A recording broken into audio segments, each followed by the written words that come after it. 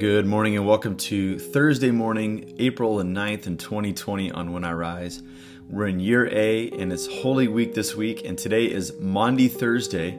So we'll look at the New Testament text for the week, which is 1 Corinthians chapter 11 verses 23 through 26. So I'll take a look at that passage. I'll provide a couple points of reflection, then we'll spend some time praying along its governing theme. Thanks for making this part of your morning on When I Rise. Once again, as a reminder, if you'd like to support the podcast, there's a link in the show notes to our Patreon page. $5 a month helps to nourish the podcast, but also to dig some water with Charity Water. So we encourage you to pray about that and consider doing so. Thanks for making this part of your morning on When I Rise. Let's allow our souls to rise and meet God together in a time of prayer.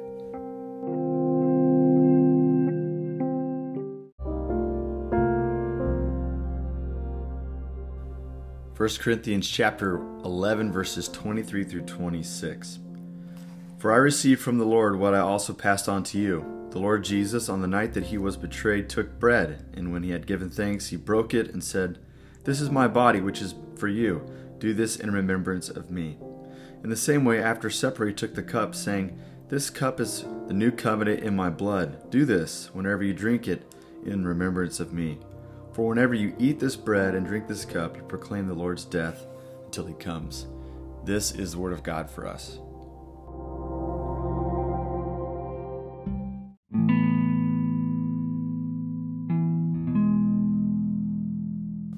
Let me give a couple points of reflection this morning as we turn to a time of prayer. First, this is on Thursday of Holy Week, we call it Maundy Thursday, which is simply a way for us to remember that when Jesus was meeting with his friends in the upper room, he gave them a new command. The word Maundy comes from Latin mandatum, which means command or law. And so Jesus gives this law of love for one another. And so we look at that. That's from John's passage in the gospel. But also in the upper room, we know that they had this communion meal together. This is the institution of what the church calls Eucharist or communion, Holy Communion, in order to remember what Jesus has done for us. When Jesus was having a meal with his friends, he took a loaf of bread and he broke it, talking about his broken body. Then he took a cup of wine and he said, "This is my blood poured out for the forgiveness of sins." So what we have in Paul's letter to the Corinthian church is a memory of this. And this is actually quite striking. Paul wasn't in the upper room, but he tells us in this passage that the Lord conveyed this to him. And I think this is why the church, throughout all of our panorama of history, has continued to incorporate communion, because this is something that's been repeated since the beginning. When we do this, we remember what Jesus has done for us. I think you also notice that there's a bit of a time warp in this passage. Something that was done in the past reminds us of something that's going to be done in the future as we enjoy it in the present moment. And that's what a sacrament does. Sacrament takes the past, it allows us to look to the future, and it collapses it into the present, where we have past, present, and future tense all colliding together in a bit of a time warp, a timelessness, which is one of the elements of being in eternity. And so why do we do this? I think it's important for us to remember. We are creatures of memory, and at times we tend to remember the things that aren't so helpful, the harsh words that were spoken against us, the mistakes that we've made. And so what we have within the worshiping community of the church, on a day like Maundy Thursday, we get to remember the promises applied to our lives because we are Christians. We get to have redemptive memory that covers over the memories that encumber our process. We have memories that actually propel us forward into a transformed future. And so today we would normally gather in churches and we would have a service that got to reflect on the life of Jesus and the way that he showed his love for us, and as he promised to ascribe love to his friends, and as he challenges his disciples to love others around him. And so today it doesn't look like we're going to be able to do that.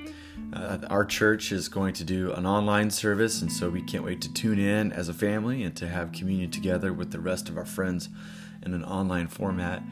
But I think this serves at a couple reasons. Number one, it reminds us the Jesus-shaped life. The Jesus-shaped life is one that is broken open and poured out for the sake of others. And so if you and I find ourselves in Christ, we get to put that into practice.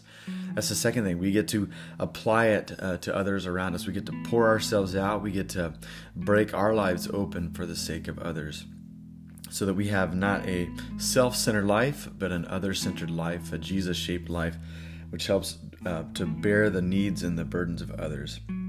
So that's going to be my prayer this morning, is that God would transform our hearts, those places of our lives in which we reserve for ourselves, and that we would allow God to transform them, and that we would see that Jesus' way of life is the wise way, and that we would follow suit, and that we would be patient with others, that we'd spend time with others, that if we have the extra resources, that we would share with others, that we'd forgive, that we would bear burdens, that we would be patient and have forbearance with other people around us, so that as we think about what Jesus has done, that memory is then spread and repeated, and it's shared to the ends of the earth, and so that people would call upon the name of the Lord during this time. So let's spend some time praying that we might have a Jesus-shaped heart that gives itself for the sake of others.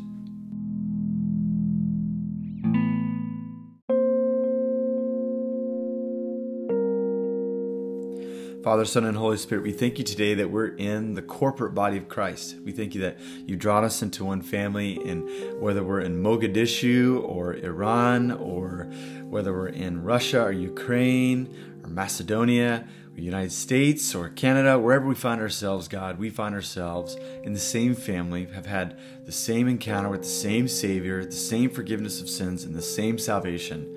So God, we thank you today that you speak once again words of life to us, the words of forgiveness, that you've separated our sins as far as the east is from the west, that you've canceled the record of sin against us in order that we might be in the family of God. We also thank you for this day when we hear Jesus say once again that he gives us a new command, and that command is to love one another. God, there are other places in the scripture text which tells us that if we love our brother and sister, that we remain in the light, that we live in the light. But if we don't forgive, if we don't love, then we still walk in darkness. So God, it's a steep command today. We think that it is true.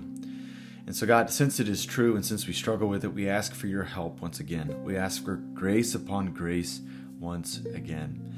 God, I thank you that what you have started in us, you're going to carry to its completion. And so God, I pray that you might find among your church those who are eager to hear this command and to live this command. God, for our own lives, whether it be in our households where we are confined to for the most part, God, I pray that we would love one another.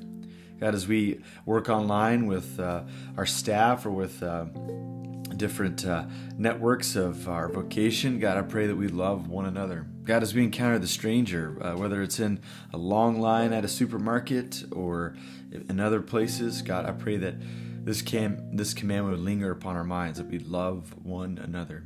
Because in doing so, we tell the world that there is a forgiving Savior. And so, God, I pray this week that you'd breathe upon the church, that we'd love one another, and that many people would be drawn to Christ because they find that Jesus has the one and the wise way.